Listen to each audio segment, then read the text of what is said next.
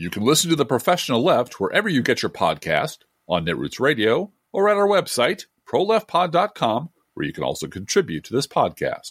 There's a PayPal button at our website, or you can mail us a letter and or contribution at P.O. Box 9133, Springfield, Illinois, 62791. This is the podcast for October 2nd, 2020. It's not safe for work. Coming to you live from the Cornfield Resistance, where I am going to be spending the rest of the day rereading The Masque of the Red Death because it just keeps getting funnier every time I read it. It's The Professional Left with Driftglass and Blue Gal.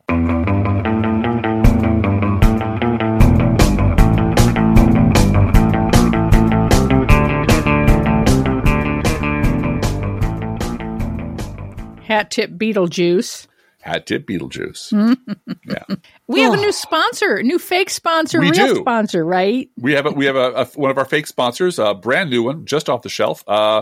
This morning, we'd like to welcome our new sponsor, Masques. You know, masks. Masks, you wear them on your face to prevent coronavirus from getting out and infecting other people. Yeah, good idea. Masks. So masks are our new sponsor. Get a mask. Any mask. Anything to cover your face. Just do it, and you'll make us very happy. You won't make us any money, but you'll make us very happy. We'd also like to dedicate this episode to days. You remember days, right? They came in 7 varieties, Monday, Tuesday, Wednesday, and so forth, before time became a flat circle. Oh, days, how we miss you. Now it's just Blur's Day. Yes, Blur's Day is a thing. Absolutely. I'd like to do a last-minute dedication. It's not in our notes, to flu shots. Yes. Get your ass out and get a flu shot. We did ours yesterday, and we feel wonderful. Yep. Mm-hmm. Flu shots are a good thing. We got ours. And one last thing, as we're talking about taking care of yourself. Yes. This is October before an election, and there's a lot to do. Yes, and we're grateful for people that are knocking on doors and making phone calls. I did 35 postcards to voters this week. That's 5 a day, which is not hard. Mm-hmm. I'm sure I could do more, but I am pacing myself and taking care of myself. Mm-hmm. And it's important to do that, as well as, do as much as you can. And you've got 35 other things to do every day. Every day. For the cause. Yeah, so just FYI. But I am fitting in 25 minutes to do 5 postcards. This week, they have all been going to Georgia for John Ossoff. Vote your Ossoff is the hashtag. And hopefully he will be a United States Senator in January. Things are happening in Georgia. Things are happening in South Carolina. And after the last 12 hours of U.S. history, things are really happening quickly. And it's important to take care of yourself mentally and realize that one moment at a time. Yeah. Don't try to live all of October, and don't try to relive 2016 especially. No. Because, it's in the back of everyone's mind that he could steal this election, et cetera, that Republicans cheat. All the time. But we're onto them. Mm-hmm. And it's really important to take care of yourself. And you can't cheat all of the people all of the time. You can't, can you? No. Some people can only survive in office if other people give up and sit on their hands and, no, it's not worth my time, or don't make a voting plan. We've already voted. We did our drop box. Yes, we have. We voted early. We did. Yep. We voted by mail. They mailed us our ballots. Yes, we did. And we took them down to the county courthouse, the building where we got married. Yes. And the it's Sangamon County, because the election is run by Sangamon County. Mm-hmm. They have a drop-off box bolted to the sidewalk. Yes, they do. Very prominently labeled what it is, when it closes, etc. And we were able, without postage, to drop our ballots in this drop box by the county courthouse. And one of our very dear friends from church, who I saw on Facebook, lost power for several hours the other day. She goes, "Oh, power's out here. I'm going to go vote." So, but excellent time management. That's just excellent time management. And so it's not hard to do. It's very simple. They give you a sticker when it arrives in the mail. It says, "I voted by mail." So, there's no way you can, I hate to quote Casablanca because I hate to quote Casablanca because no, you don't. You love to quote Casablanca at church all the time. I do. I could what? It's a black and white movie that happened a long time ago. Okay, let's catch up. But the quote that even Nazis can't kill that fast. Yeah. If all of us rush the polls, if we all do this, there's no way they can take the vote away from enough of us to cheat their way back into power. There just isn't any way to do it. And the last 12 hours have been the part on the Titanic where the furniture starts to slide across the floor and something very bad is happening. Oh my goodness, this is very, very bad. And those of us down in the steerage who've watched the water rise, like, yeah, it's been getting bad for a long time. But as you know, this is Friday. We're recording this on Friday. So all of you who recorded your podcast early, good people who recorded early, got in the can early, suck it because you didn't stay awake for Thursday night. We've done that plenty of times where we recorded on Thursday and lived to regret it. So I have sympathy for those folks. So I'm just going to read this sentence. After months of playing down the pandemic that has killed more than 205,000 Americans and sickened millions more, Trump and his wife Melania tested positive for the coronavirus. It appears as though the ACB, Amy, whatever her name, Barrett is. Yeah. Yes. She, her big party in the Rose Garden to announce her appointment. Yes. Was a super spreader event. Yeah, that big old maskless event full of plague bearers. In the Rose Garden. Yep. And it makes me think again that, there are some fiction writers up there somewhere writing our history because it is such a mirrored image to the Rose Garden party after the House voted to repeal Obamacare. Yes. And they had the beer blast in the White House Rose Garden, and Donald Trump said, "See, I'm the president." Ho ho. Yeah, celebrating taking health care away from tens of 20 millions of Americans, million people, including us. And our congressman was out there too, having one of the ugly little, light beers that President Cheap Ass or President, what do we call him now? Comorbidity Von Super Spreader, is that his name? Sprung for because he's a cheap son of a bitch and he owes $420 million to some Russian gangsters. So you expect him to skimp. Unbelievable. Yeah. I mean, we're going to get into Trump's taxes. Yeah. Don't forget all of the tax cheating and threat to national security and racism that is there in spite of him having coronavirus and that sucking all the oxygen out of the news cycle today. Oh, no. That's all still there. And that's actually the sort of the subtext of this podcast today. Yeah. And the subtext of our podcast going back, we're coming up on 11 years, aren't we? Right. Can I just say something that makes me sad about Trump having coronavirus? Is not what it says about him, but what it says about us. Yes. And what it says about what he's done to us. Yes. And, I told you this morning that, I had no love for George W. Bush at all. No. And I had even less admiration for Ronald Reagan. Yep. But when Reagan got shot, and when 9/11 happened, I wasn't gleeful about it. I wasn't saying, "Oh, you deserve this." Right. It was because it happened to our president. And even though, Bush wasn't elected by the majority of us, just like Trump. No. And Reagan cheated his way into office by, meeting with the Iranians. And so, I'm not going to get into all that. The fact is, when these horrible events happened and Reagan got shot and 9/11 and so forth, when these things happen, you do rally around the president of the United States, the office of the presidency. He is our leader. He or she is our leader. We are a nation and this happens. It's bad. It's bad for the country. It's upsetting. And when everyone found out at around, midnight our time last night that Donald Trump had coronavirus. Yep. The glee and the sense of justice being done.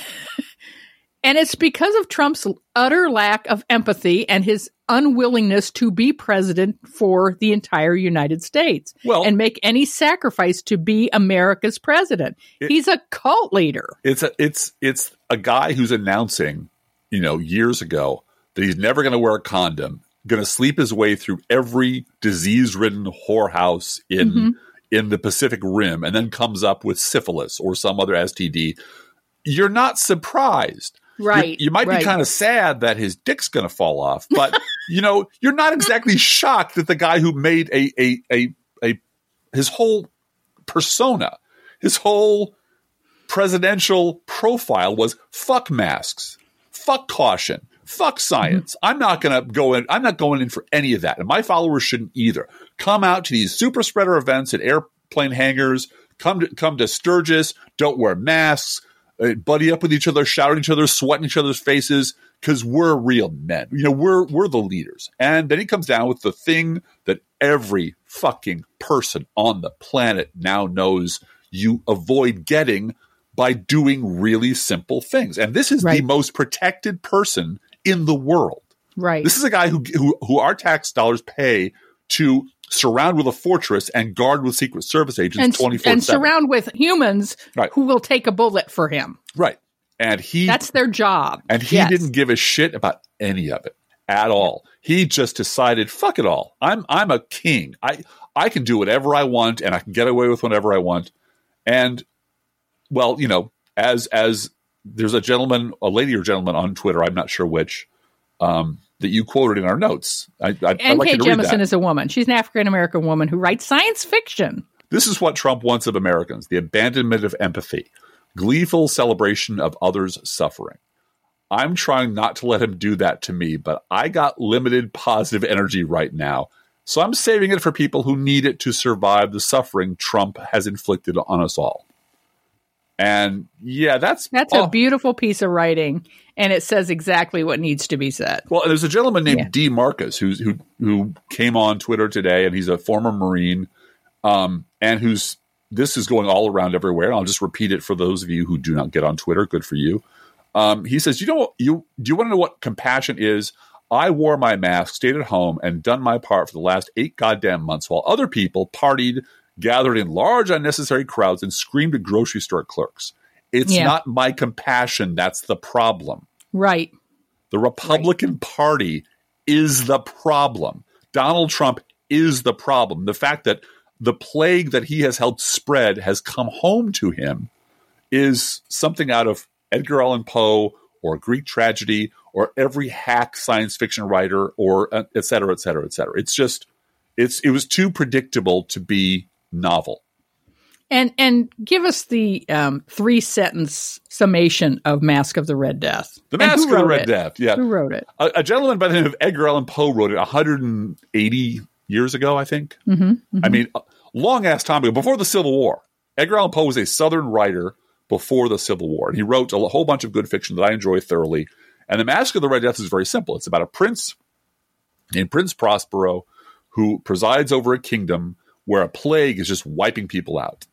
And it's a horrible plague. It causes bleeding. You die within 24 hours. And the descriptions are very vivid.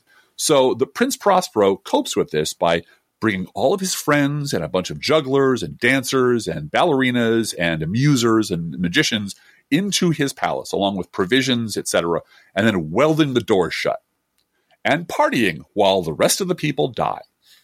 And it goes along fine. It goes along fine until there's a masked ball and the Red Death shows up and strikes them all down. As I recall, the last line, which I used as a title for a story, in the despairing posture of their fall. And the Red Death got in. He decided the best way to cope with a plague was to wall himself off with a bunch of his rich friends and party while the other people died. The Red Death got in and wiped them all out. And there was something, and I have refrained from using this metaphor because I'm a Poe guy, and I've written a couple of posts about it. But we are now officially in the Masque of the Red Death territory, where particularly when you think about Jared Kushner saying this is a blue state problem, right. You know, there's so many examples of a lack of humanity over this until it reaches you. It's like abortion, you know.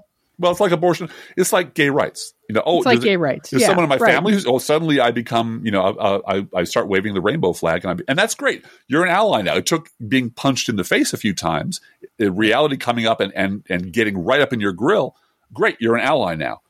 And if you're an ally for good, I'm not going to bug you anymore. But these people brought this on themselves. 100% brought this on themselves. And now it is here. The Red Death is among them. And right now, as of today, there is literally no one who works at the White House or in Republican leadership or in conservative media who could this evening address this country and be believed by any sane person. They've spent, well, I would argue 40 years, but at least 4 years, lying about everything and laughing and shredding their credibility. Yeah. I mean, the number of people who have written to me or have mentioned on Twitter, can we actually believe that Trump has it, or should we even doubt that? No way to know. And I'm right there with you. You cannot trust anything this guy says about his health, his finances, his leadership, his plans, anything. You cannot believe a word he says. Well, and every time he crosses another line and smashes another norm and torches another institution, every fucking Republican in Congress gets in behind him and looks like, what? The worst of them is Mitch McConnell, but they're all horrible, horrible people. Right down to our own Congressman Rodney Davis. Horrible people. So they've all just handed over their souls, lock, stock, and barrel, to the Republican leader, the dear leader, who and backed up his every lie. Or just look into the shoes and shrug. What can I do? Just change the subject. Hey, look over there. There's a Hillary Clinton's doing something. Maybe Barack Obama's doing something.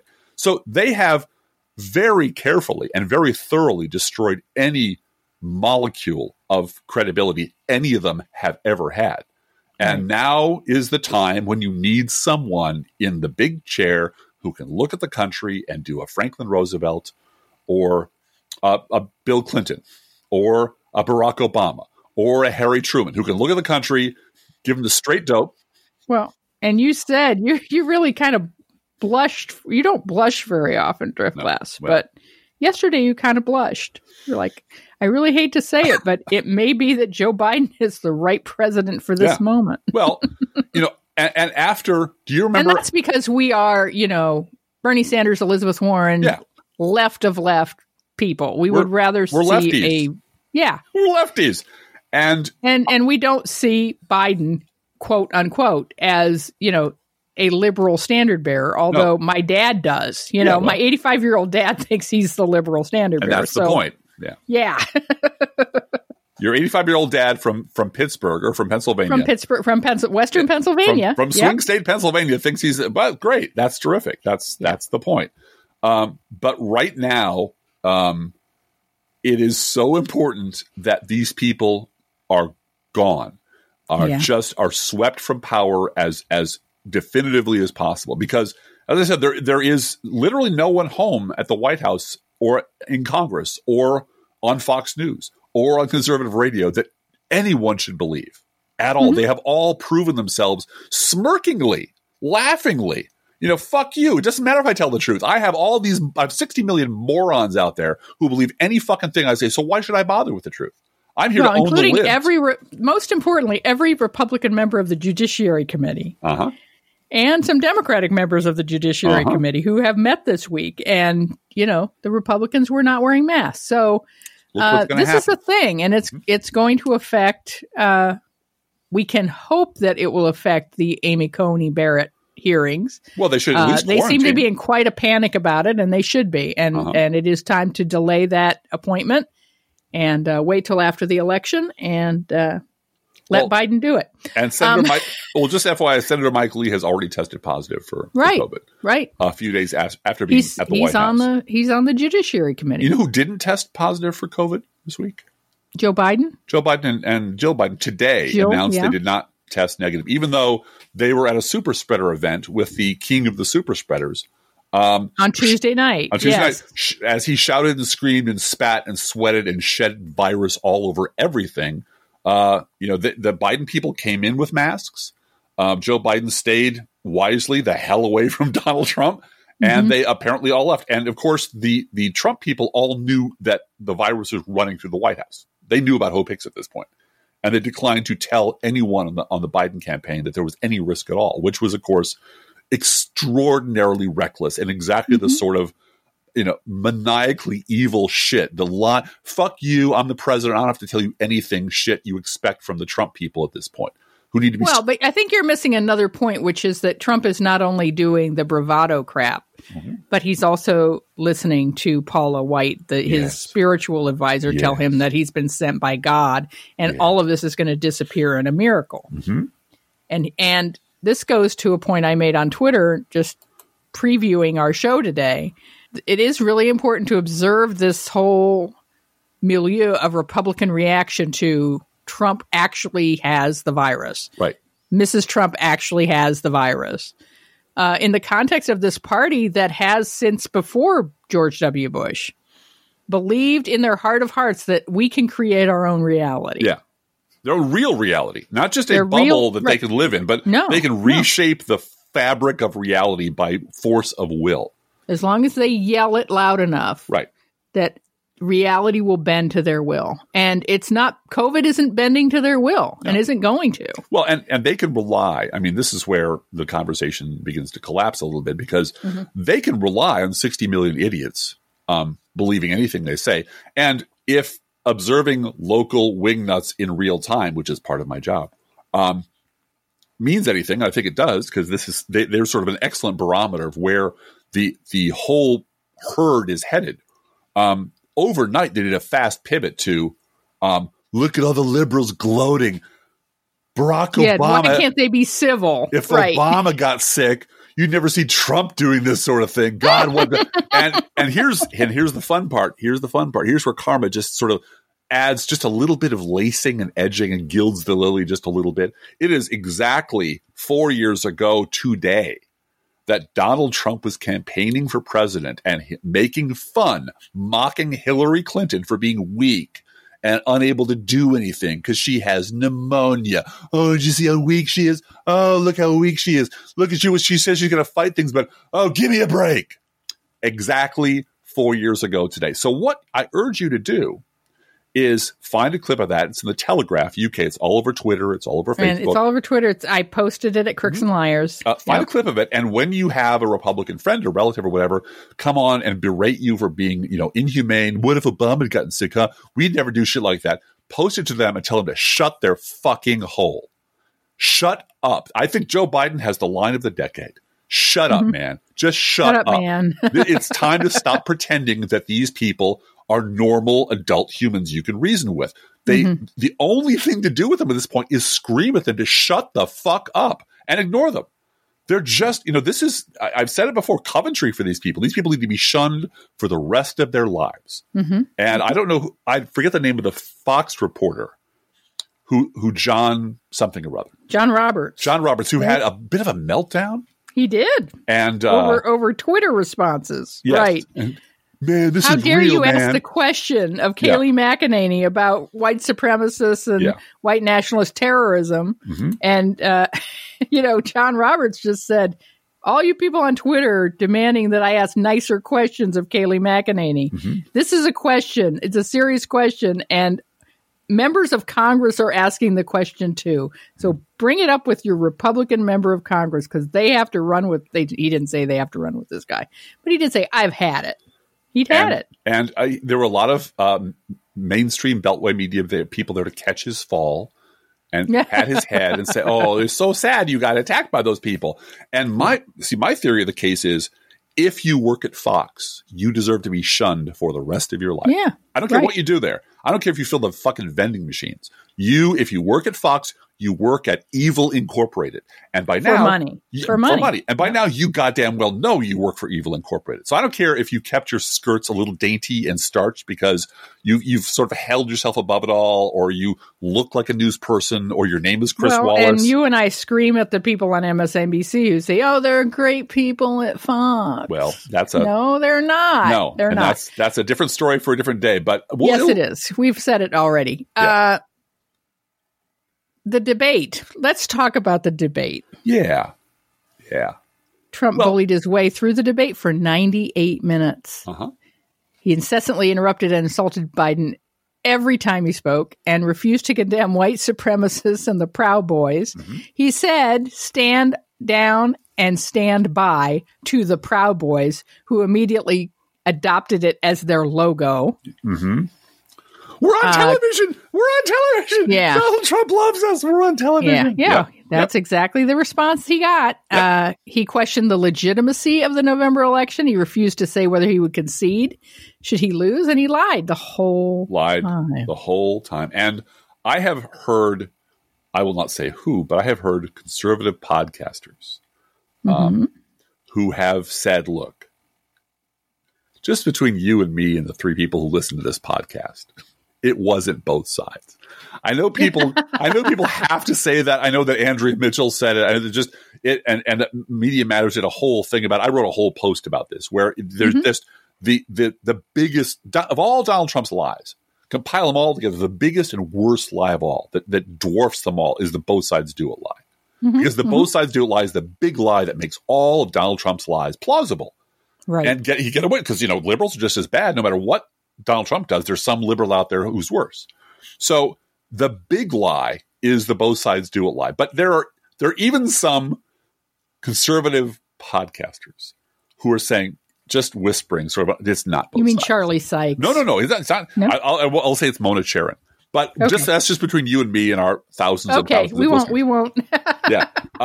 Who were and there was Linda Chavez, who's a guest on her show, said who had to watch. She said, because I promised to write a New York Times op-ed about it, which it is a problem I suffer from a lot. The people in the New York Times won't leave me alone.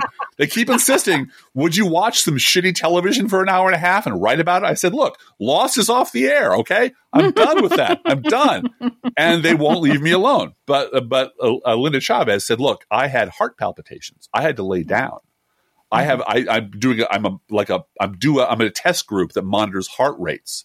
I was having, AFib watching this guy. I had to remove myself from it, and I had to calm myself down. It was the most emotionally disturbing thing I have ever seen. I felt like an abused person. I felt like crouching in the corner. Well, it was and horrifying. there were a lot of women who felt that was exactly the role he was playing, was abuser and trying to get Biden to stutter. And then the former staff member from Homeland Security who has resigned and called out the warning that Donald Trump is a danger to national security. She came on and said, I'm so glad he was like that at the debate, because that's what every day in the Oval Office is like. Right. He won't listen.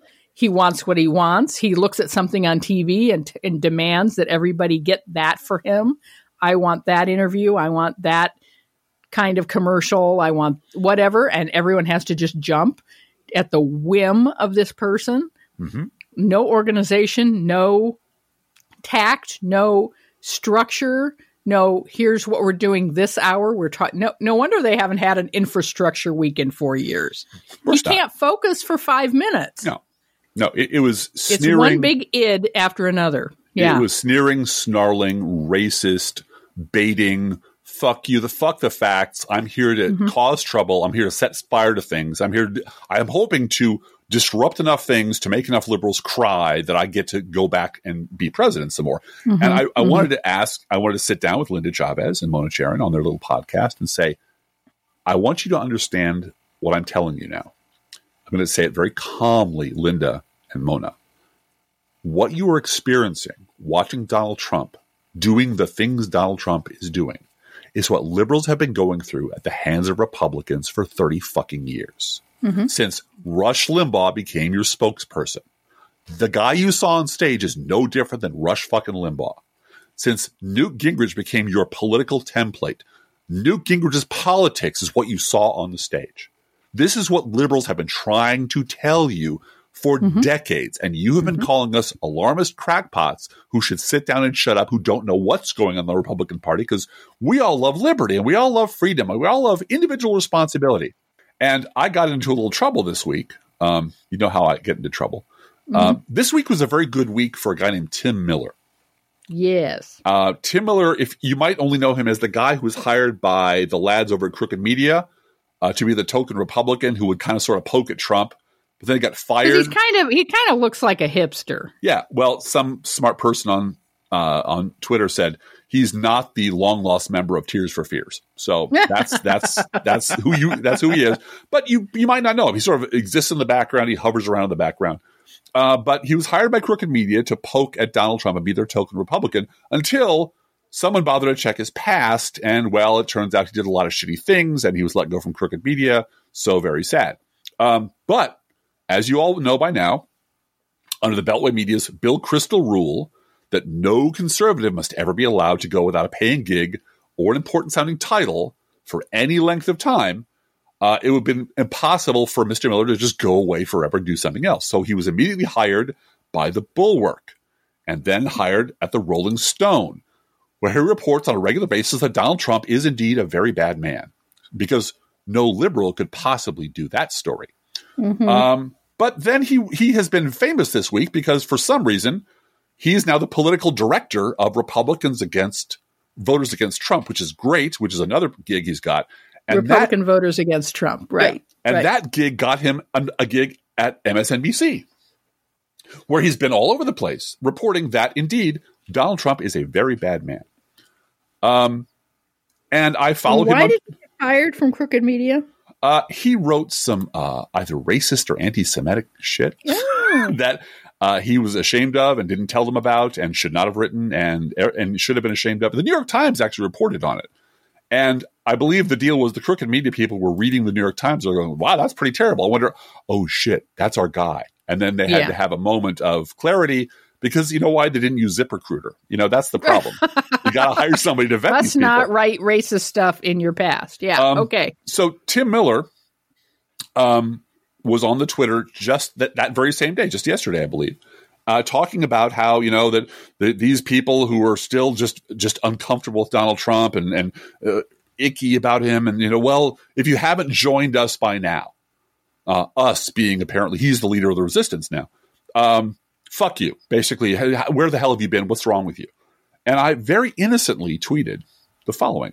Remember about 1,000 years ago when liberals were crackpot alarmists for saying precisely this about the terrifying trajectory of the GOP and the media's utterly cynical, blasé attitude towards what was happening in plain sight? And Tim Miller, who's now a hero of the left and is now on MSNBC, did exactly what you would expect him to do. He immediately blocked me, and I can no longer see anything Tim Miller does. So nobody cares, Jeff Glass. I know. Nobody cares. But to me, it's like... I always say that when somebody blocks you on Twitter. Nobody cares. But now I have a goal. My goal is to... And this is a question. This is a comment that no reputable opinion haver should be afraid to answer. Right. This is simply stating a fact. You know, this has been going on already a long time, and liberals were right all along. What do you think? And his response was, block that guy.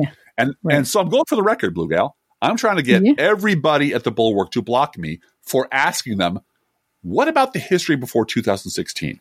And so far, I'm batting about 900. So you don't want Rachel Bidikofer to block you. No, she's lovely, and I'm glad she has a paying gig. But I wish her better future.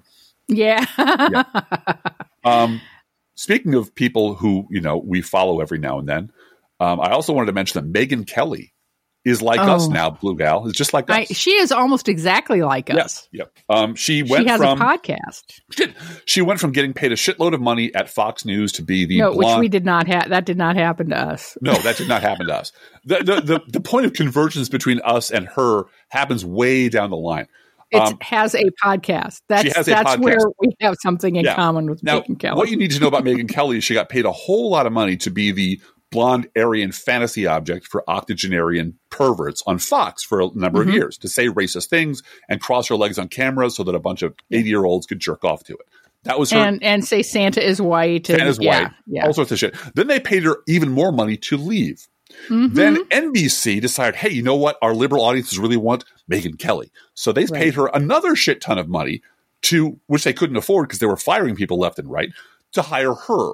And then when her show predictably cratered, they paid her even more. It's worse than that. I think it was almost exactly a year ago or maybe 2 years ago. It was around Halloween. Yeah. That she had an interview and was talking about, I don't see why you can't wear blackface at Halloween. Yeah. Well, her show cratered, predictably. Yeah, and at that point, her show cratered, yes. And they paid her another shitload of money to go away. So she's been paid 4 She's pots got of money. 3 or 4 piles of shit piles of money. Yes. So she decided, you know what I need? I need a podcast. That's what I need. That'll make my life complete. That'll make me a whole person. For a while, she had a YouTube channel. Yeah. Well, you know, and don't we now all? she has a podcast. And neither one of these things has any branding to it except Megyn Kelly. I'm Megyn Kelly. I have a podcast. You know who her first guest was, Blue Gal? If irony is king, yeah. It wasn't David Gregory, was it? No. It's a friend of the podcast, friend of our podcast, our dear friend, Glenn Greenwald, was her first guest. You are kidding me. No. Her inaugural guest who's fascinating. He's fascinating, Blue Gal. He's a fascinating man. So she decided, what can you do to top that? Because that's pretty much the top of the heap. You know who she got? She had Alex Jones on her TV show on NBC. Oh, Alex Jones will come later. What's important is her second guest, who was, again, friend of our pod, people that you know, people that you love, none other than Hugh Hewitt. Oh, Lord. So that is the Megyn Kelly podcast. It's Glenn Greenwald, who's, again, top of the heap, can't get any better than Glenn Greenwald. Then pivot quickly over to Hugh Hewitt. So I just think she's got a whole big, bright future being a podcaster for about the next month. She's got about 6 weeks. Yeah, if I would give her generously 6 weeks, because she's really angling to keep her name out there for more TV time. And she is following the David Gregory career path, which is once you get cashiered, quick, get a podcast. And David Gregory had a podcast for about a minute. It's on premium Stitcher or Spotify, which I can't see. And but then she got that got him some money. See, that's the thing. Megyn Kelly hasn't gotten that paycheck yet. Well, she's missed one crucial step along the way. Mm-hmm. After David Gregory got shit canned from Meet the Press, he wrote a book about his faith journey. His faith journey. Yeah. You know, of my faith journey, and which was bought by literally dozens of people, most of whom are related to David Gregory. And then he could pivot from, I had this experience, but my faith is so important to me that I decided to shit all over democracy for 6 years on Meet the Press. And then he had a podcast to talk about it, which, again, I can't listen to because it's premium and I won't pay a nickel. She's hungry for attention. Oh, she really? Yeah, she's really desperate for attention. Speaking of people that are hungry for attention. Yes. Melania Trump. Oh, poor Melania. Poor Melania. This is a bad week for her. And you made a really good point last night when we were talking about this, that Melania, the tapes are coming out, dripping out. I don't know whether there's going to be any more, but the ones that were released yesterday were good ones, good bad ones, about her saying, why the fuck should I be worried about Christmas decorations? Fucking Christmas decorations. So War on Christmas is on, and Melania is leading the charge. And also, she had some very insensitive things to say about babies in cages and how no one would cover her attempt to reunite one mother with one child, which she wasn't able to do because there's a process. Well, that process is set up by Donald Trump, her husband, and Stephen Miller, her husband's employee, and Donald Trump's, her husband's Department of Homeland Security, and ICE. So all of that is her husband's thing. And she might have wanted to talk to him, but I don't think she did want to talk to him. No. And so she was really bitchy about how, no one will cover the story because there's the liberal media. I could go on Fox and talk about it. They would do the story, but I don't want to go on Fox. I don't want to go on Fox. They're dirty. They're sticky. You pointed out that, she really didn't sign up for this. No. She signed up to be arm candy and a gold digger. She was supposed to be a decorative object on Donald Trump's arm as he went. And she wanted a child, and he gave her a child, and then she had to get back down to 125 pounds within a month. Right. While he went and he slept shamed with a porn her star. in public over her baby weight. While he went off to fuck a porn star. While he fucked a porn star. Right. That's the life that they agreed contractually to tolerate with each other. Right. And then she didn't move into the White House at the beginning of the term because she wanted to renegotiate her prenup for more money for her son and herself. And it's clear they were fighting at the inauguration. We've talked about that before. The plan was they were going to lose. This was going to be a branding opportunity. Donald Trump would be a political leader of the right and be on Fox all the time. They would be the opposition. Yeah. The Donald Trump brand would be the opposition to Hillary Clinton. Yeah, the Donald Trump wing of the Fox News empire. Right. Would be it would be a great show and bring in money for Trump. Sure. And he'd have his own show, he'd have his own podcast, just like Megyn Kelly. And I guarantee you, if Donald Trump hadn't been elected, but was just a right-wing asshole who had his own show with 30 million viewers, Charlie Sykes would be working for Donald Trump today. Probably. Yeah. It's only because Donald Trump became president and ripped the face mask off the Republican Party so we could all see its bloodstained teeth and bug-eyed craziness that the people who are now never Trumpers had to get off that boat in a hurry and pretend they'd never had anything to do with that and find some other paying gig. And they all did, which is not surprising to anyone. But this is not what she signed up for. This is also important to remember. Because this is a very eventful week. This is just a fire hose of shit. This is Trump taxes and Melania's craziness and more Russia shit. And, of course, COVID just ripping through the White House. But fundamentally, because we're not breaking any of these stories, you all know these stories, fundamentally, nothing has changed. Nothing has changed. The Republican Party that drove this country off a cliff, that's stomping the shit out of our democracy, is still intact and still doing exactly what it was designed to do, which is finish off democracy in this country. And it will do it whether or not Donald Trump recovers, whether he doesn't recover, whether he resigns, whether this is a fake. It doesn't matter. The Republican Party is the problem.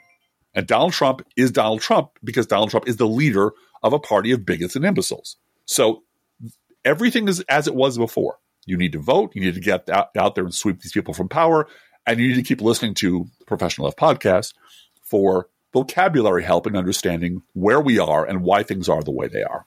Speaking of people who have incredibly undeserved positions at the apex of the American culture and political and journalism organizations, this week, Bret Stephens is the luckiest man in America because he wrote the shittiest article in the New York Times, the shittiest opinion piece I've seen in a long time.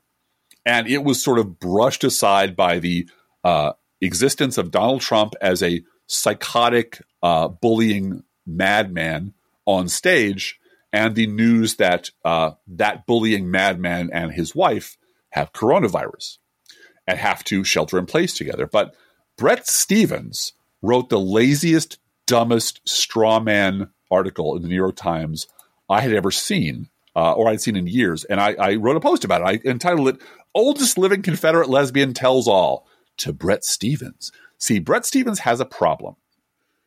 And that is he has not yet cashed in on the whole magic ruralism, go out and find a Trump voter and get inside their head and find out what are they doing? What are they thinking? And the problem is that he does not want to go out into the godforsaken interior of the continent where I live and go to one of the godforsaken small towns where I live, to one of the diners where Trump voters gather, and actually do the work of finding a Trump voter and talking to them in their native habitat. Fortunately, Bret Stephens lives in New York, so he doesn't have to leave. All he has to do is go to a cab stand and ask the cabbie to take him to wherever the hell it is that Peggy Noonan and Tom Friedman get the cabbies who tell them the cool things that they tell them. And off he dashes into the night to do that. And he found one. And he found a Trump voter who is a Trump voter. But it was the real story is meet a secret Trump voter. Being a lesbian who voted for Trump is like coming out of the closet again. And it's ridiculous. It is a person who, without their last name, it's unattributed sources. It's one person that he dug up from God knows where who agrees with Trump across the board. And if you just take away the lesbian part that he's trying to build up into some sort of big dramatic reveal, as if there aren't black people who will side with racists because the Republican Party has a few of those, or gay people who will side with people who hate gay people. The Republican Party has those too. There's always those outliers in groups that are being abused by the Republican Party who will side with their abuser because of, for whatever weird psychological problems they have, or for money, or for whatever. See also Michael Steele. So if you just carve the top of his article off, carve the headline off, it's just an article about asshole Trump voter. Yeah, right. Who quote, doesn't care about Afghanistan and the Middle East, cares only about her 401k. Sure, yeah, when this started, the news media was saying that millions of people are going to die, but it's only 200,000. So yeah, did Trump lie about it? Sure, but it's not as bad as it could have been. The pussy grabbing didn't bother her at all. For every cat out there, there's a gold digger. What about attacking the press? Yeah, I don't care. When I read a front page story and get to any disparaging adjective, I stop. Didn't believe Christine Blasey Ford. What about Russia being up Trump's ass? No, that's Clinton. The Clintons were doing that. And so she's just a Trumper. It has nothing to do with her she's sexual, an asshole Trump voter. That's right. all she it is. has nothing to do with her sexual orientation at all. And yet Brett Stevens tries to end his discovery of this person in a city of 8.5 million people who's a lesbian, but thinks Donald Trump is awesome, as if he's discovered, he's cracked the solution to the universe. He's split the atom. And he concludes by trying to sound ominous. If the Democratic Party and its allies can't hold on to a voter like Chris, who else might they be losing? And you know what? That doesn't sound ominous to me at all. That sounds fucking awesome. Because I don't want a party with people like that in it. People who are selfish, authoritarian, loving assholes like Chris. If the Democratic Party can't hold those people, then the Democratic Party is definitely doing something right. And that was Brett Stevens, employee of the New York Times, vaunted op-ed writer who is no longer on Twitter because he got dragged so hard last time he pulled this shit. His opinion that I found this one person, but it's a cultural trend. It's some kind of indicator that we should all pay attention to. Like, damn, why can't I have that job, Blue Gal? Why can't I just sit in the backyard and notice a cricket and write an article about how that cricket is really representative of the way voters jump back and forth between issues? And just be the laziest fucking person in the world, write up whatever comes out of my ass, and get paid a lot of money and be paid a lot of respect for doing that. That's the job I want, Blue Gal. Why can't I have that job? Because I know why you can't. Oh. Because you won't stand in a party situation drinking bad Chardonnay. That's true. And making friends, doing little chit-chat things. I know. For contacts and friends in the industry. I'm so bad. Oh, I mean the business. Excuse me. Yeah. I can't decide. Is it the industry or the business? I don't know. All right. I found the New Yorker article I wanted to talk about, or that we wanted to talk about last week. Yeah. I showed you this quote. This is a little bit old. It's from the August 31st issue of the New Yorker, and it's a long article. So in COVID years, that's 17 years ago. 1700 years, yes. It is in the magazine. It's called Man in the Middle. On the web, it's called something about can Biden hold the center or anything. It's about Biden as a centrist, right? And what about the liberal agenda and his hinting at wanting to be an FDR style structural change president, and he has hinted at that. But the part that caught our attention was this little paragraph near the end about Barack Obama, because the author of this article interviewed Barack Obama for the article. This is Evan Osnos. I'm probably saying that wrong. Osnos. He doesn't listen to us anyway, so don't worry about it. Very, very long article. It is a profile of Joe Biden, but there's bits about it from Obama. Okay. And this paragraph, Obama is touchy about suggestions that his administration was too willing to compromise. Wait for it. My legislative agenda, Joe's legislative agenda, was at least as bold and aggressive as many of the young people's agendas right now, he said. Sure.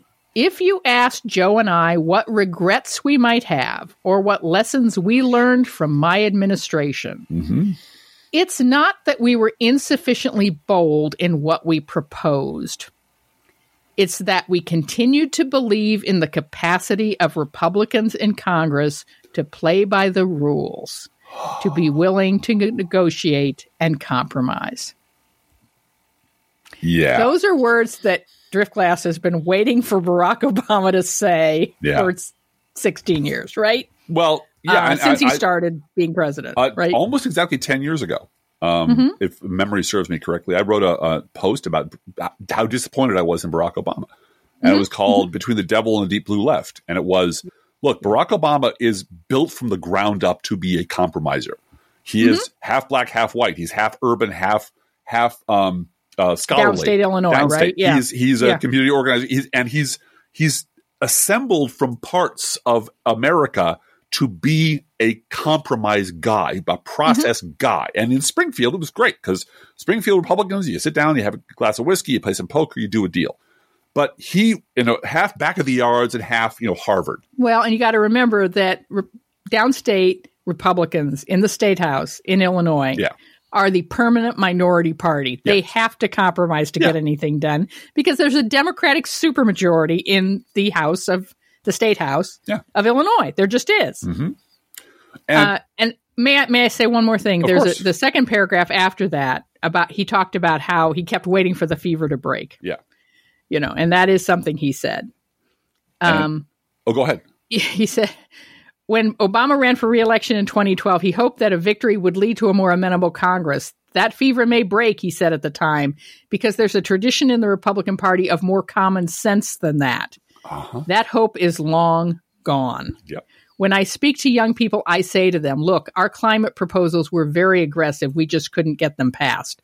And the reason we couldn't get them passed was not because lobbyists and corporate donors were whispering in our ears. The reason we couldn't get them is because we didn't have 60 votes in the Senate. Mm-hmm. And the same is true for getting a public option on health care and getting immigration reform passed. Through its actions, the Republican Party has discredited the old-style negotiations and compromises that existed in Congress when Joe first came in. Mm-hmm. And it's probably taken Joe Biden, a little time to let go of that, because I think he has experience of having been able to get stuff done.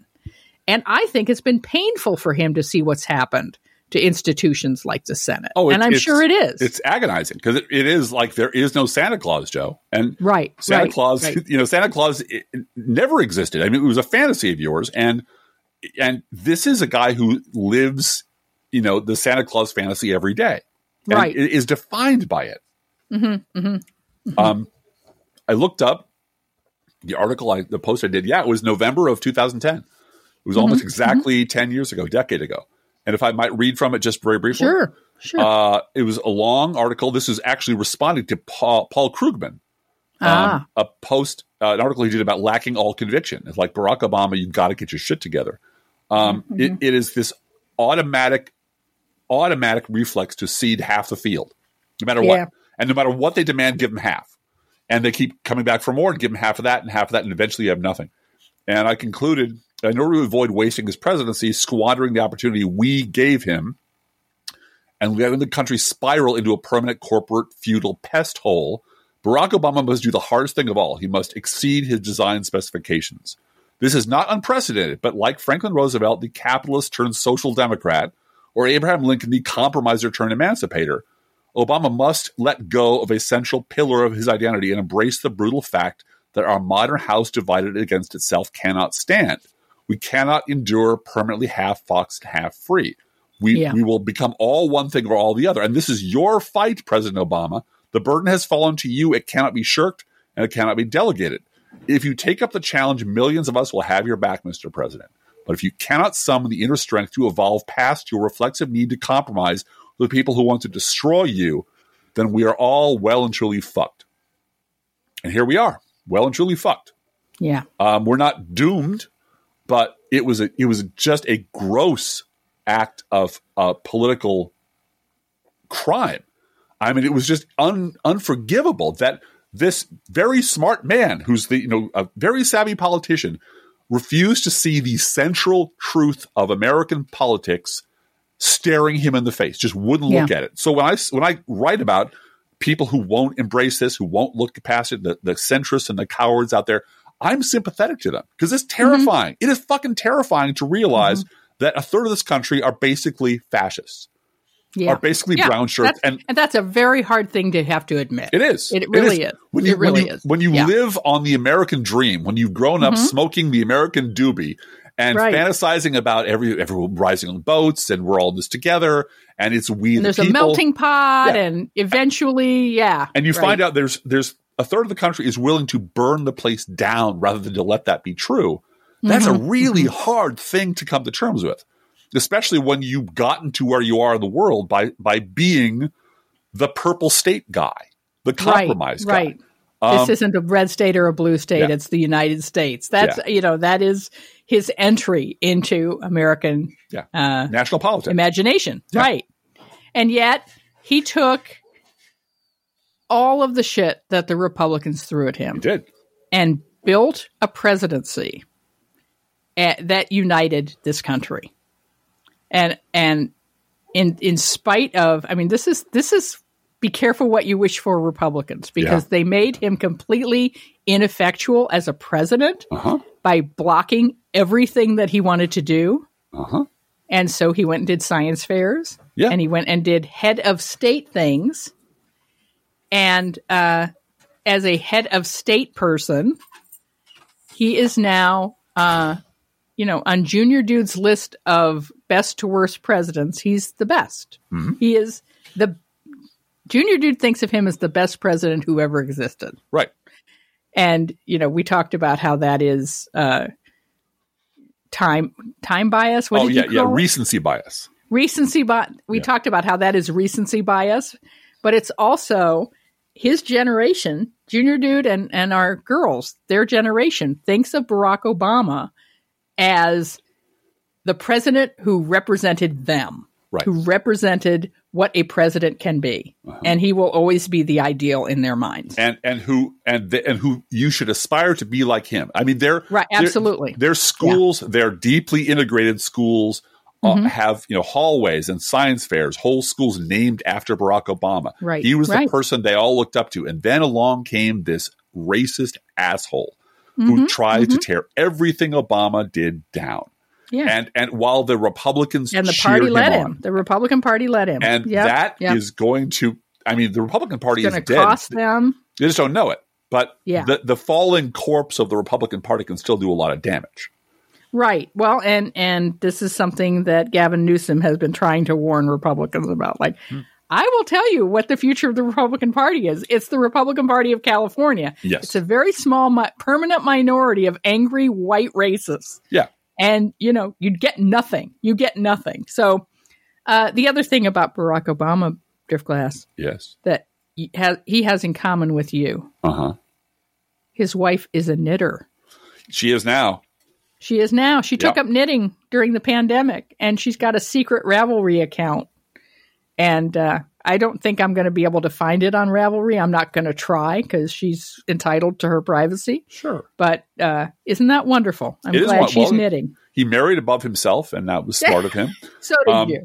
And I've got to say, once again, I've mentioned this once or twice, one of the very few claims to fame I have in this world is that I am responsible for Barack Obama being president.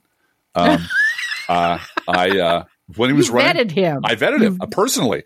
The little team I was on with the independent voters of Illinois vetted him when he was running for the state Senate, I believe, or no, running for Congress. And I still have my Barack the Vote ticket to the dance, the fundraiser that along the bottom, very small print, no corporate donations are allowed. So that's how much things have changed. Met him in person, met his wife in person, met him several times. He would not know me to look at me, but he clearly was going places. He was a man who was going places. But he was always a little bit too slick by half. He was always trying to find. And I remember one time on Chicago Tonight, he stumbled, and he basically gave the answer. We'll form a blue ribbon commission to study the problem, or whatever the answer was. We'll figure it out, and then we'll do it. And the moderator said, "No, you should have a plan now. What's your plan now? You know what the problem is. What are you going to do about it?" And he did not have an answer for a reporter who pushed back hard. He learned. He's no fool, but it was fascinating to watch him rise. And I know I've said this before too, and then I'll stop talking about Barack Obama. I went to the Bill Clinton farewell tour when I worked for the city of Chicago. A bunch of us went over, and Clinton showed up, and every major politician in Illinois politics was on stage with him. Everybody. Daley was there, and Dick Durbin was there, and Madigan was there. All of the players were there, except for one. There was no Barack Obama. He didn't exist yet. He didn't exist yet in anyone's imagination at any stage. Didn't get an invitation because he wasn't a thing. No, this is 2000. This was 2000 when Bill Clinton was leaving, and we were all cheering and waving our flags. I still have the little flag I was waving. I have a picture, and Barack Obama is nowhere to be seen. He didn't exist in the imagination of Illinois politicians or national politicians. That's how fast things change. So, and one last thing is Ta-Nehisi Coates said, I think I'm quoting correctly, for 8 years, Barack Obama walked on ice and didn't crack. Yeah. He did it incredibly hard. He was better than we deserved. We needed someone who could put a boot to the throat of the Republican Party. He was never going to be that guy. That said, as flawed as he was probably better than we deserved. Let's do a news roundup. According to a study by Cornell University that analyzed 38 million worldwide articles about the pandemic, Donald Trump is, quote, the single largest driver of misinformation about COVID-19 in the world. Researchers found that nearly 38% of the, quote, misinformation conversation began with Trump driving spikes about miracle cures for COVID-19. Go postal unions from the Washington Post. Yeah. The Postal Service workers quietly resist DeJoy's changes with an eye on the election. Yeah. And they bent the rules. Congratulations, guys. We knew you could do it. Yeah, they stopped taking things apart. They slowed things down. They did things on overtime. They didn't break the rules, but they sure bent them hard enough, and they bent them in the right direction. Pope blocked. Mike Pompeo can't get a meeting with Pope Francis. Pope Francis refused to meet with him because fuck you. You're here for an election thing, and I'm not going to do that. Good for you, Pope Francis. Donald Trump required food aid boxes to come with a letter from him because he's a tin pot dictator. Yeah. Then the director of the food bank said, in my 30 years of doing this work, I've never seen something this egregious. Of course not, because he's an asshole. Of course not. Yeah. This is kind of important. Federal law enforcement officials were ordered to say nice things about the Kenosha murderer.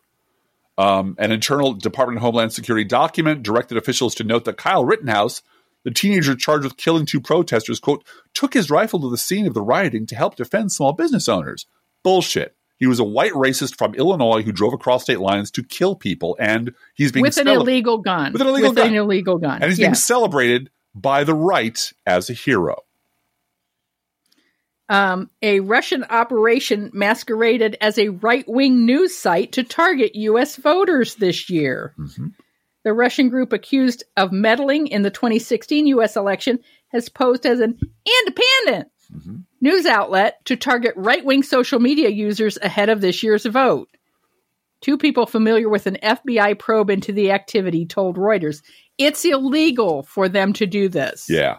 Yeah. Well, one of these days, laws are going to mean things, and then woe betide the Trump and all their people. Well, there's going to be a whole lot of teeth added to some laws is what's going to happen. I hope so. Apparently, Fox News paid Donald Trump Jr.'s girlfriend, Kimberly Guilfoyle, more than $4 million to avoid going to trial after an employee wrote a 42-page complaint about Miss Guilfoyle harassing her and sexually harassing her and generally being a creepy, awful human being.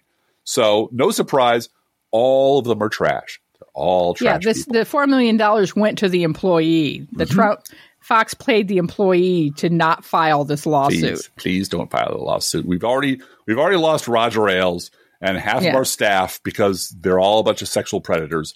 And they also paid Kimberly Guilfoyle to go away. A lot to leave. To go away. Yeah. Because she was showing dick pics on her phone to staff. She was asking her staffer, do you like this one? Do you like this one? How do you like sex? How do you like to do sex? Just creepy, awful crap. And I'll make you a deal, Fox. I'll pay me half of that, and I won't even be on Fox News at all. Ever. You can just pay me to stay away. I'm a terrible person. I say terrible things. I bring up shit that happened before 2016. I remember Roger Ailes being an awful, awful pervert. I remember all the things you don't want to talk about. So pay me, and I won't go on Fox News and talk about them.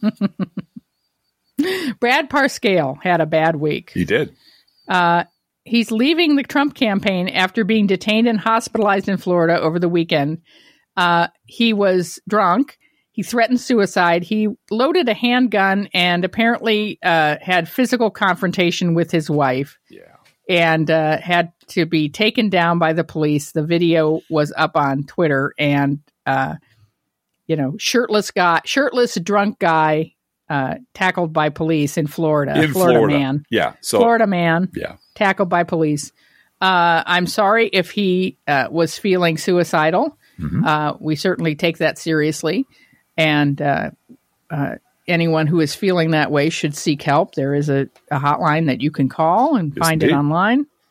On the other hand, the Trump administration is terrified that Brad Parscale is going to flip and tell the authorities all about the money laundering at the Trump campaign that he participated in.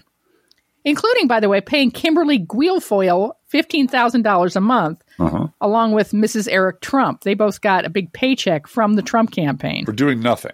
For fundraising. Yeah. And on the other hand, what is it about the Trump people that they love men who abuse their wives? Their wives and have too many guns. They just love them. And they love violent assholes. They love violent, racist assholes. Testosterone-poisoned assholes. Yeah. Yep.